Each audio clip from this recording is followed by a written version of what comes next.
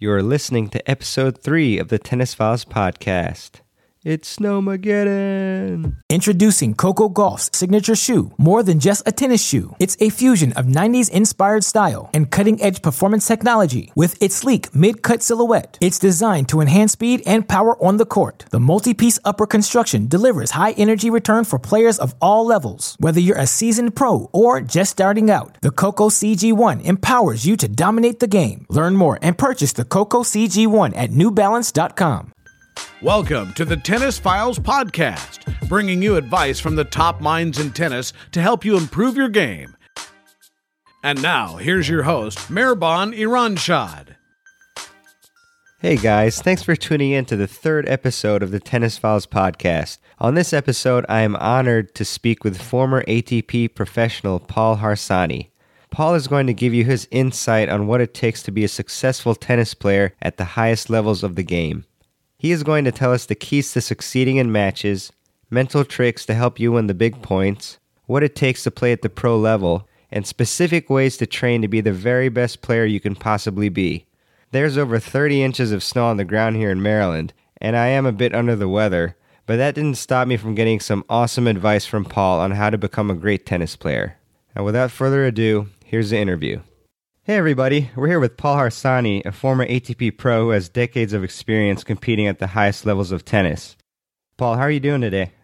Good, Mehrban. Thank you for having me. I really appreciate that. No problem, Paul. It's truly an honor to have you on the show. You've had a ton of experience, obviously, playing at the highest levels of the sport, and it's really going to be a lot of great stuff that we're going to get from you today by speaking to us. So, yeah, first off, I want to thank you also for speaking with us in the middle of a snowstorm here in D.C. It's coming down pretty hard. Is it also snowing in your area? Yeah, it's pretty bad. So, yeah, we're out here in Gaithersburg. So, yeah, it's definitely pretty bad, but, you know, it's no snow all year, so definitely excited to have a little bit of snow. But it sounds like it's going to be a really big one. Yeah, so all the stock food and stuff are gone. Right. But we're good. We went to Costco a few days ago. But good. Enough of my life. I just want to introduce Paul and tell you a little bit about him. So Paul has been, he had been crushing it in the juniors in the Mid-Atlantic section here.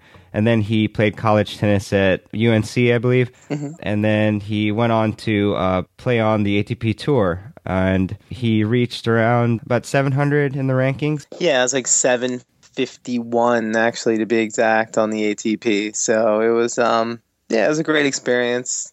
That's awesome. Yeah, I mean, it's really tough to succeed on the tour. And I first remember hearing Paul's name back a few years ago because he actually qualified for the Legg Mason Tennis Classic, which is now known as the City Open. I believe was it 3 times, was it, Paul? So, it's 3 times in singles and then 2 times in doubles. So it was really fortunate. There was a tournament where if you won it, it was a tournament that was open to anyone. It was it's called the Wild Card Challenge, and it was open to any player. And if you won that tournament, then you got a wild card in the draw, and then there was also double. So, you had a lot of top guys playing it with world rankings, top college guys. So it was a great experience, definitely for a local guy growing up. That's it was obviously always a dream to play at the Legg Mason tournament. So it was a dream come true for me and for obviously a lot of other people who got to play in that and play in the main event. Yeah, it was really fun watching you, obviously, as the local guy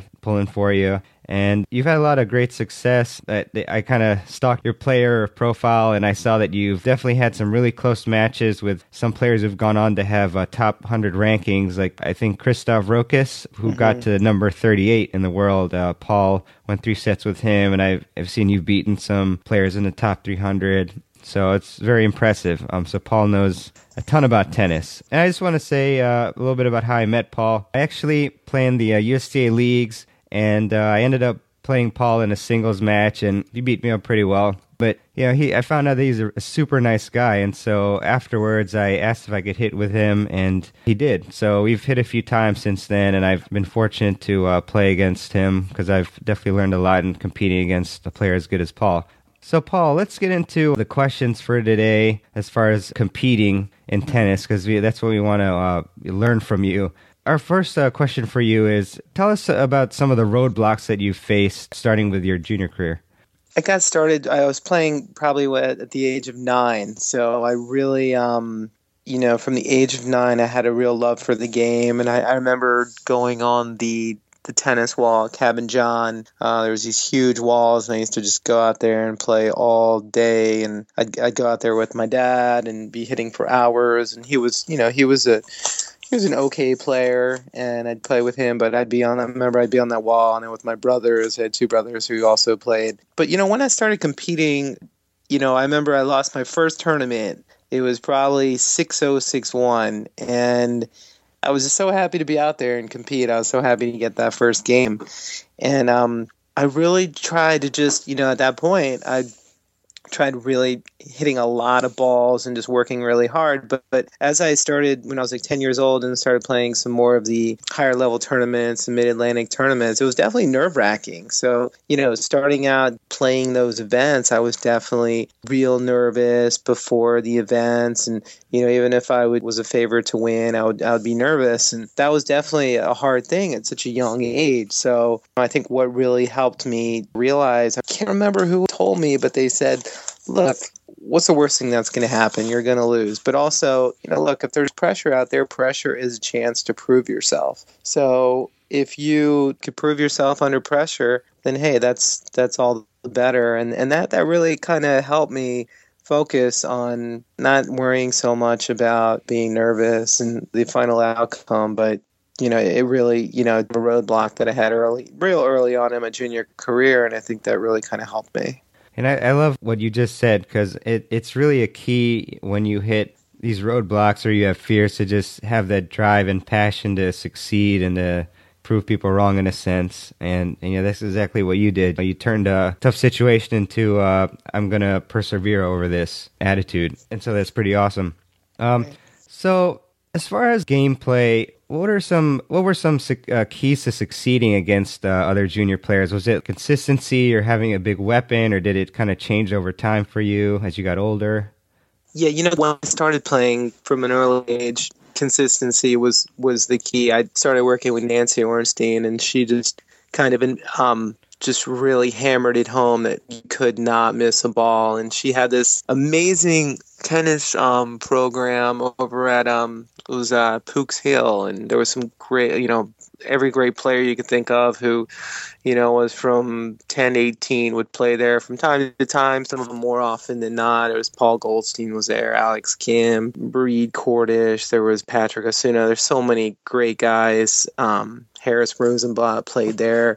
So it was, it was really great. And, she had this motto, no pain, no gain. So what it was is she would work you. I remember her lessons. She would move me side to side to side. And it was just, you were like sweating and you were working so hard. And she was, screaming, you can't miss a ball. It was really from a young age that got, instilled in me. And then really from there on, it was about getting weapons and trying to get your serve going. And, as I, got older in the juniors, I started working with Vesa Ponka, who was, just an amazing person and an amazing coach as well. He's over at the Big Tennis Center in College Park now. Mm-hmm. And he really, same thing. He was super, super focused on working hard, which, obviously is one of the critical pieces in succeeding in juniors from every level. And so that was really great. And also hit some with Tony Moe. And he was an ATP player as well. And so Vesa played on the ATP tour. And, Nancy was actually top 30 in the world, So, wow. You're talking about some amazing people who really, knew what it took to, to compete on the tour. That was great to have that. A lot of those names are very recognizable to me, as well as I'm sure a lot of our audience. Nancy Ornstein is definitely a legend in the area for her coaching. She's coached so many great players, like you said. I actually had a lesson with Vesa one time, Vesa Ponka at College Park, and I remember, I felt like I was almost going to die out there. He was so right. He was so intense. He's like feet right. always moving. And right. then I think I had to beg him for a glass of water. Like he didn't want to let me go. But he did, once. But it definitely a great experience. Yeah, it is definitely. Yeah, and I just want to ask you about the importance of surrounding yourself with so many great players, because that's one thing that I wrote about in one of my articles. It was tennisfiles.com/mistakes. And basically one of them is just to try to find the best players you can and train with them. So how did training with these great players elevate your game? Obviously those were my coaches. That was great to have them as, a really centerpiece in my training, obviously, but then also playing with players that are going to push you in practice. I mean, that was obviously key. So, I was fortunate to have, a lot of great players in to play with in my era, but also it was important for, let's say if I was 12 years old or 14 years old to try to hit with a 16-year-old or an 18-year-old and try to push yourself. And that was something that I always try to do is play with the older kids if at all possible. And then, what I also did was I would play up in the age group competition. So, I remember at 14, I was playing 18s, sectionals, and, as much as I could, obviously, I was always playing my own age group and playing, trying to qualify for the nationals through my own age group because the competition was so hard nationwide, but playing in sectionals, whenever available, I think it really helped understand where you want your game to be, playing the top, when you're 14, playing the top guys in the 18s, if you're able to compete with them, trying to, realize where your game needs to go if you want to excel and you want to take your game to the next level. So that was something I felt was really, really helped a lot. Right, definitely agreed. And just for everybody out there, you shouldn't be afraid to try to find players who are a bit above your level, because they're going to help push you and help you improve your game, just like Paul did. And as he said, he kept doing this. He kept playing with other players and also playing up in his age group and challenging himself in competitive play. And that's why he was able to do so well and make the tour and do well there. But so, Paul, shifting to your college career, can you tell us about how college helped further develop your game? I think college really was a great experience. You're playing for a team where, as a junior, you're just playing for yourself, and it's a totally different atmosphere. You're really trying to help your team, and you're trying to win a championship, win a national championship, ACC championship. So, it's really, it was a great experience for me. And there was a lot of people who I competed with, as a junior, ended up going pro. I had a couple guys who were top in the 18s, and one guy got a big sponsorship, and another guy was, already doing pretty well on the tour. So they tried it. But I realized that college really was the right place to go.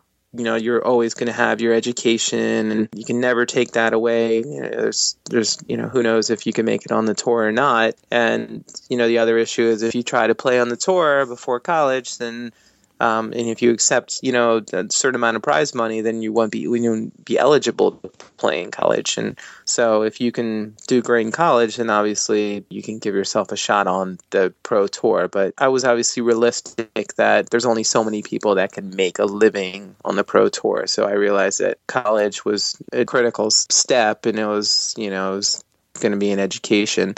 But in terms of college, we obviously had great coaching in college as well. And there was great players to play with on my team as well. There was, the number one guy is David Caldwell, and he was a top guy in college and got to top 200 on the ATP tour. There's another one of my college roommates, Tripp Phillips, who made it to the semifinals of the U.S. Open in doubles. And he was a great guy. He was, I think he was top 30 in the world in doubles, and numerous other guys on my team either had played on the tour or were top in juniors. And so that really helped, playing with those guys, playing day in, day out, practicing and really trying to work hard and have fun too. That was a huge thing about tennis, is it really made tennis fun, where sometimes there's a pressure in juniors of just being on your own, and there's really not much no one else to really support you other than your coach, obviously your parents and your friends. But playing for a team was definitely a unique experience that I'm just so glad that I did it. Introducing Coco Gauff's signature shoe. More than just a tennis shoe, it's a fusion of 90s inspired style and cutting-edge performance technology. With its sleek mid-cut silhouette, it's designed to enhance speed and power on the court. The multi-piece upper construction delivers high-energy return for players of all levels. Whether you're a seasoned pro or just starting out, the Coco CG1 empowers you to dominate the game. Learn more and purchase the Coco CG1 at NewBalance.com. Hey, it's Kaylee Cuoco for Priceline. Ready to go to your happy place for a happy price? Well, why didn't you say so? Just download the Priceline app right now and save up to 60% on hotels. So whether it's Cousin Kevin's Kazoo Concert in Kansas City, go Kevin, or Becky's Bachelorette Bash in Bermuda, you never have to miss a trip ever again. So download the Priceline app today. Your savings are waiting. Go to your happy place for a happy price. Go to your happy price, Priceline. Right. In college, it's definitely, as you said, a unique experience, and it's so much fun.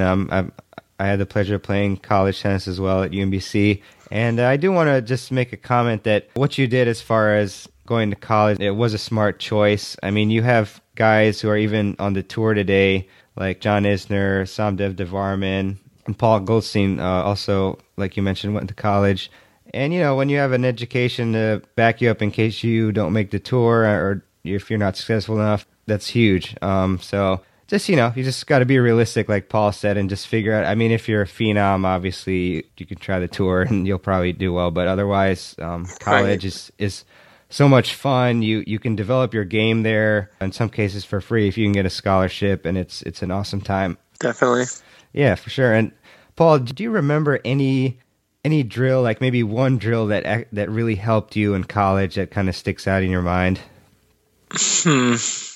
Yeah, I mean, it wasn't a good amount of time ago, and you know, there was definitely a lot of transition drills that we did in college that really helped transition, because taking your game from the level, you know, being a successful junior to being a successful college player, you do have to have that, develop your transition game. So it was a 2-ball from the baseline, come in, approach shot, 2 volleys, overhead. If you can really get that drill down, that was really helpful. There was also a drill where you really try to play to your strengths, and there was a drill where you would hit forehands from someone would feed you the ball, and there would be, you know, maybe 4 balls fed, and let's just say I was a left-hander, so there would be one to my left-hand corner, then it would be a little bit over to the right, then over to the right, then all the way over to the court, and then I'd be hitting it inside out, and then I'd have to run back all the way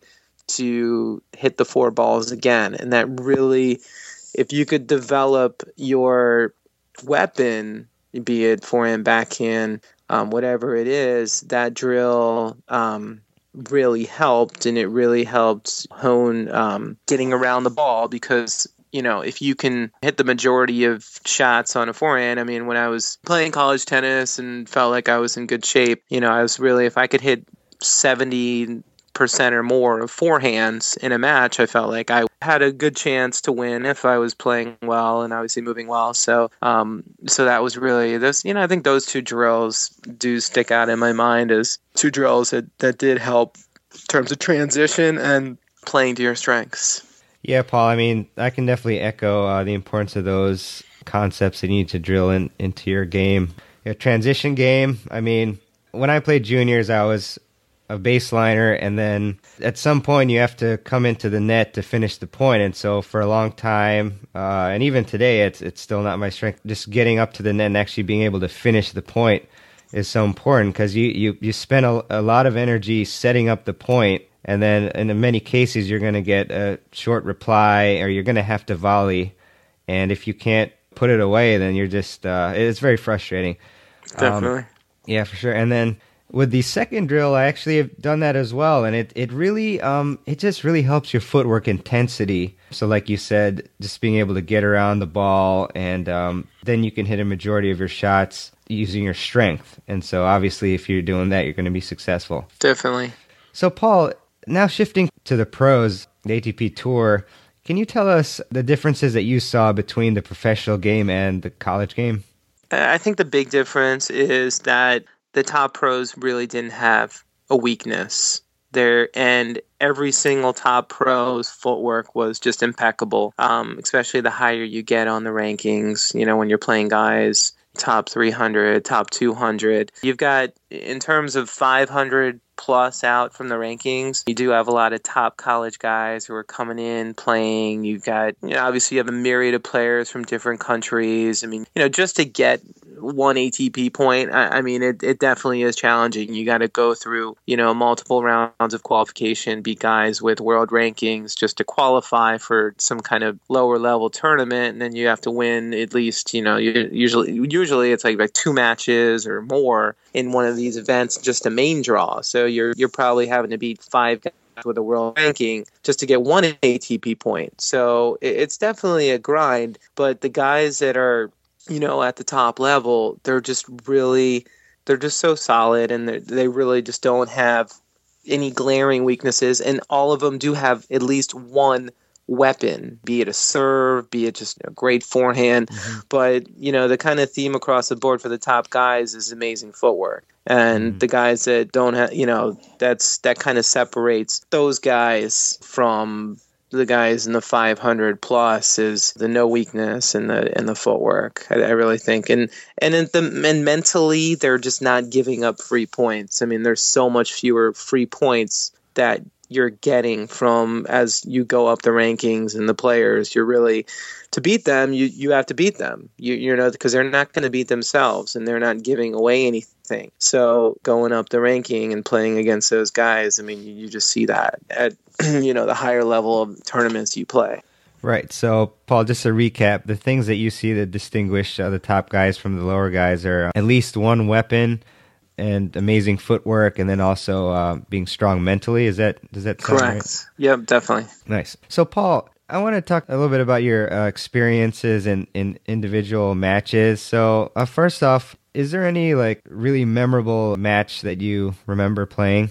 On the college tour or on the college, or I'm sorry, in the pros. In the pros, okay. Yeah, I would say I was playing at the DC tournament. That was always a highlight. It was definitely really special. One year, I'm trying to think back. It was 2000 when I got to play on the center court at nighttime, and it was right after Agassi played. I got to play a guy, Carl Kuchera, who.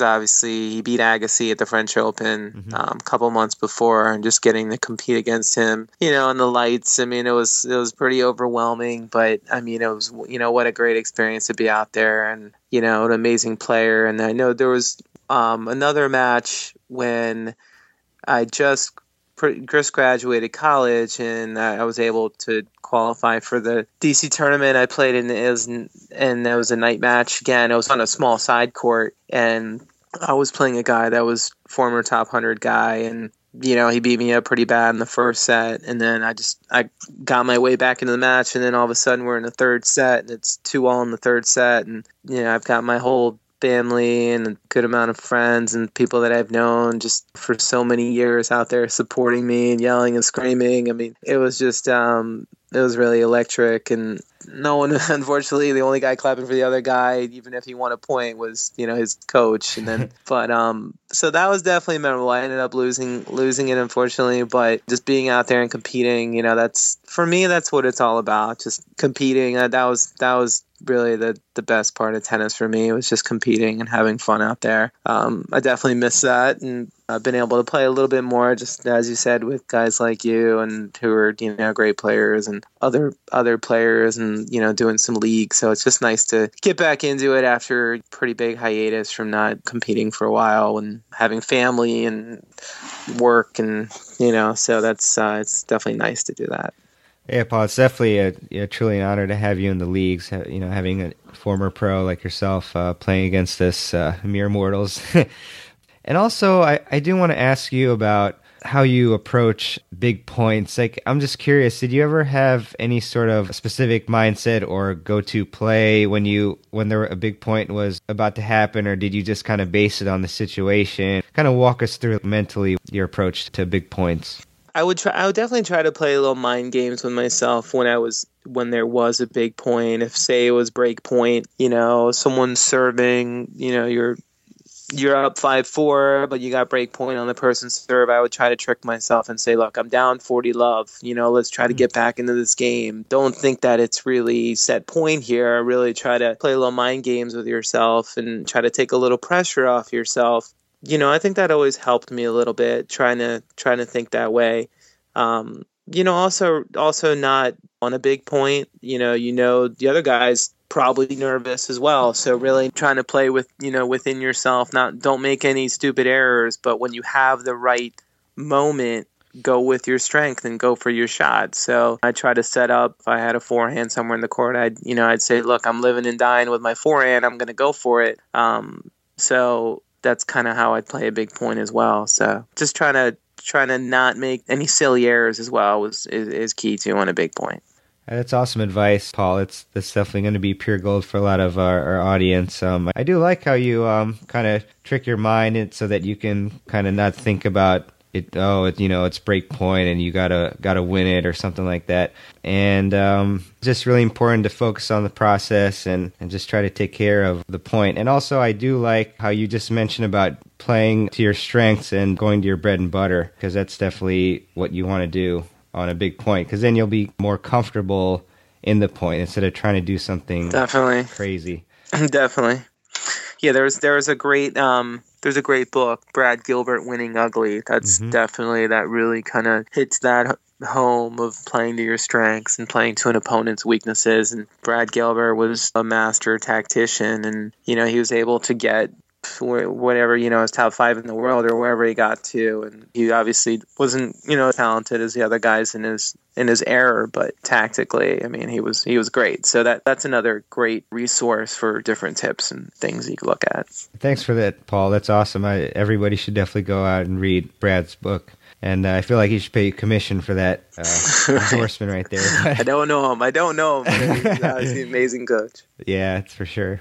And now another thing that I'm sure everybody is curious about, and I see being asked all the time, is take us through kind of like a normal training day for you when you were on the pro tour, like how many hours you played and versus trained in the exercise room and stuff like that. As I mentioned before, fitness was the critical piece if you were going to take your game to the next level. So the day usually started out with some kind of fitness. Either it was long distance or it was sprints. So we, would mix it up there. And usually in the morning time, it would be drills, doing as many drills as I could. Some of the drills we talked about, and, obviously other drills.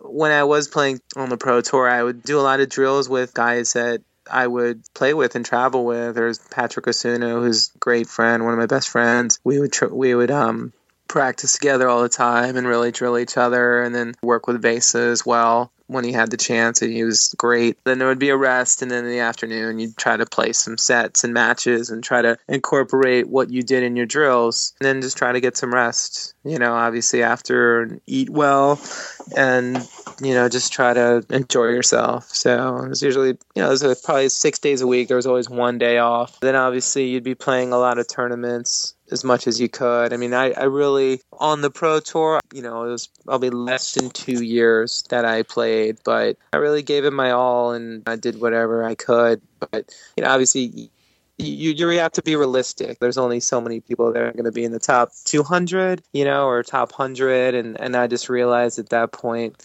after a couple of years, that this was a great experience. But, I just, could I have been at that level? Who even knows if I would have made it? But there's so many amazing players, and it was just it was a great experience. Yeah, Paul, and I mean that's again, Paul is a really smart guy. He didn't just do well in tennis; he also does really well in his current job as a vice president and senior mortgage banker. Is that right, Paul? That's right. Yeah, I work at Eagle Bank, and it's a great place, great people, like from the top. I mean, there's the president, Ron Paul, is just such a good guy, and it's been a great experience. I mean, I've been doing mortgages for 15 years, so I got out of tennis, and after I stopped playing competitively, I was trying to coach for a little bit, and I just loved it. I loved everything about tennis, but I just wanted to go a different direction at that point to see if my economics major and business at from UNC could translate into some kind of other career. So yeah, I just gave mortgage banking a try at that point, and I really, everything about it, I love it, and it's got some similarities to tennis where, you're learning about things and then you're competing on, loans, trying to help people out. So it's been great. It's been a real great industry for me, and I met some amazing people just like through tennis. I met so many great people through tennis, and I've equally have met great people through the mortgage industry as well. So I'm very thankful and blessed with the opportunity. Right, and I know our friend Harris Rosenblatt. You work with Harris, right? I do. So yeah, he's been a great source. I mean, he obviously introduced me to Nancy Ornstein at a very young age. She was a huge reason for my success on building a great base. And then I started out in the mortgage business with Harris. And we've been kind of working with each other back and forth for 15 years at different companies. And we landed at Eagle almost 6 years ago. So it's great working with him as well. And he's been a great person and friend. Sure. And I just want to talk a bit about how Paul's training in tennis has transitioned into his success working. He's actually been rated to top 100 mortgage banker for numerous years. And I think that you can attribute that to just Paul's training and his constant drive to succeed and to better himself. And there are a lot of traits that you can take from the tennis court into your life, whether it's working or relationships or anything else. I appreciate that. Yeah, no, I've been blessed. I mean, tennis has been a blessing, just being able to play and compete and what it's taught me in life. I mean, it really has. I mean, at every level. And, it's been really fortunate to translate. It does have a lot of similarities to any kind of business, what you put into it and what you're going to get out of it. So, I know I've always told everyone from people I've coached, people I'm trying to mentor, that hard work's, the key to being a great tennis player. And, if you could work hard and learn what you're doing and learn from your mistakes and compete, then the same thing can translate in business. And I mean, you never know what next year is going to hold in mortgage business or tennis. And all you can do is hope for the best and work hard and do things the right way. And I've always tried to focus on that. And I've just been really fortunate. I appreciate all that, Paul. I do want to ask you one other question. Since this episode is geared to help people compete in tennis, what is one thing that you think will help people succeed when they're competing in tennis? Like the most important thing that you think will help them?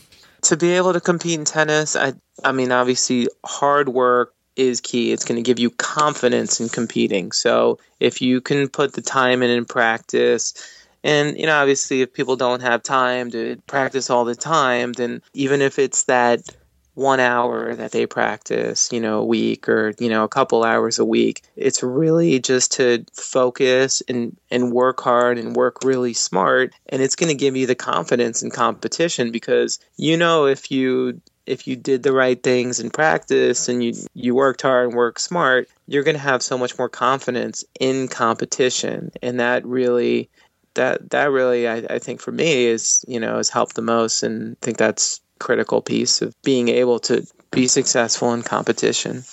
That's awesome advice, Paul. I do want to mention one thing about Paul that's interesting. He's actually ambidextrous on the tennis court. So it's definitely surprising to see you play Paul when you, I hope I don't mess this up, but I think you hit your ground strokes lefty and then you hit your serve and overhead righty. Is that it? That's right. Yeah. Nice. Yeah. It's from a young age I was starting to do that. I did have some shoulder problems with my left, and I think that might have been part of the reason why I was serving right.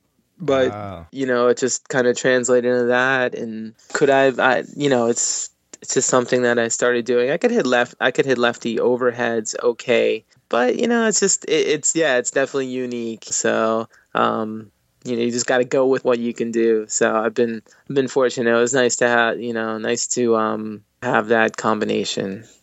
Awesome, Paul. Well, again, thank you so much for speaking with us. Is there any contact info you want to give out to the audience? My web page is pretty simple. It's there's a mortgage web page. It's Paul H Lending. It's just a mortgage page. So that's really my focus right now is trying to help people in my business, or if they ever even need any advice, or they're thinking about doing something in terms of residential mortgages. I'm always happy to just give someone free advice as well. But yeah, that's pretty much it.